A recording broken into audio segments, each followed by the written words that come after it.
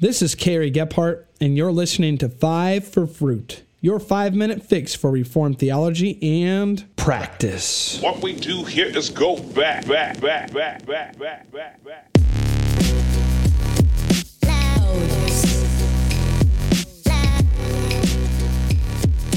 Welcome back to another episode of 5 for Fruit. First off, I want to apologize for not having an episode last week. I'm a full-time seminary student, part-time pastor, and I had midterms this past week, and it was a little overwhelming, so I just had to step away from the podcasting thing for a week, and I hope you guys extend covenant of grace rather than covenant of works.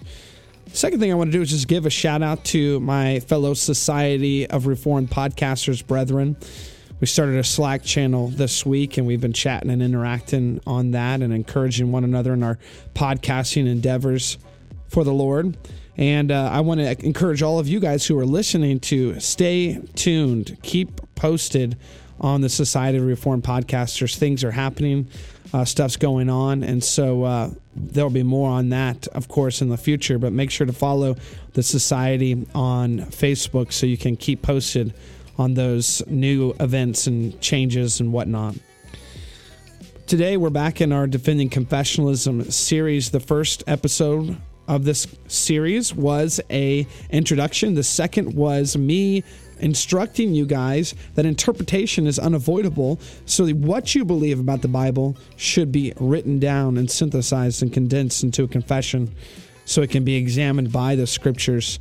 And then a couple weeks ago, the episode was on how confessions function as a defense against false teaching in the church. And as I pondered that episode, I wanted to say one thing. I wanted to say that one great way that the confessions function as a defense in the church is by having elders who examine those who are going to become members of the church according to the standard that is written down in that body of divinity, which is the confessions, and affirm that those who are coming into the church believe and confess all these truths.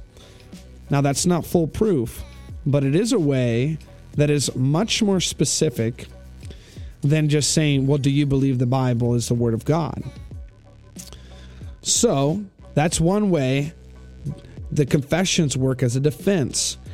And it naturally leads into today's episode, which is confessions function as instruction for the church. Now, of course, we can all say we believe the Bible and the Bible should be taught in our church. Yes. But the confessions and the catechisms take the teaching of the Bible and they synthesize it into a teachable, instructive way.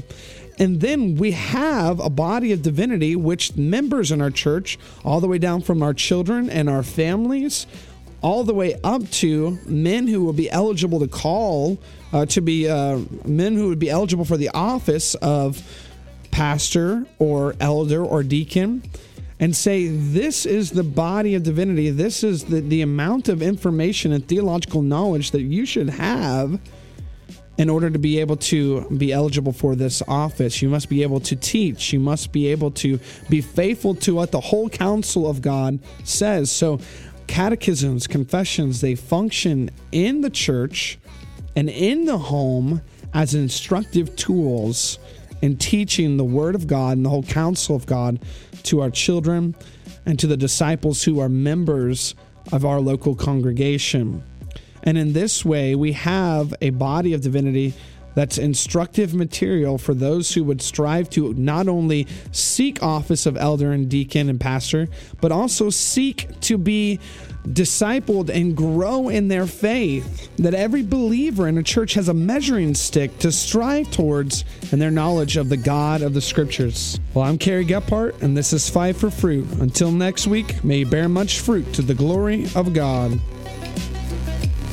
5 for Fruit is a proud member of the Society of Reformed Podcasters. Check out more members of the Society at reformedpodcasts.com. Subscribe, rate, and review 5 for Fruit on iTunes, Google Play, and Stitcher. And visit the website 5forfruit.com to listen to past episodes and to read articles. Until next time, this is 5 for Fruit, your 5-minute fix for Reformed theology and practice.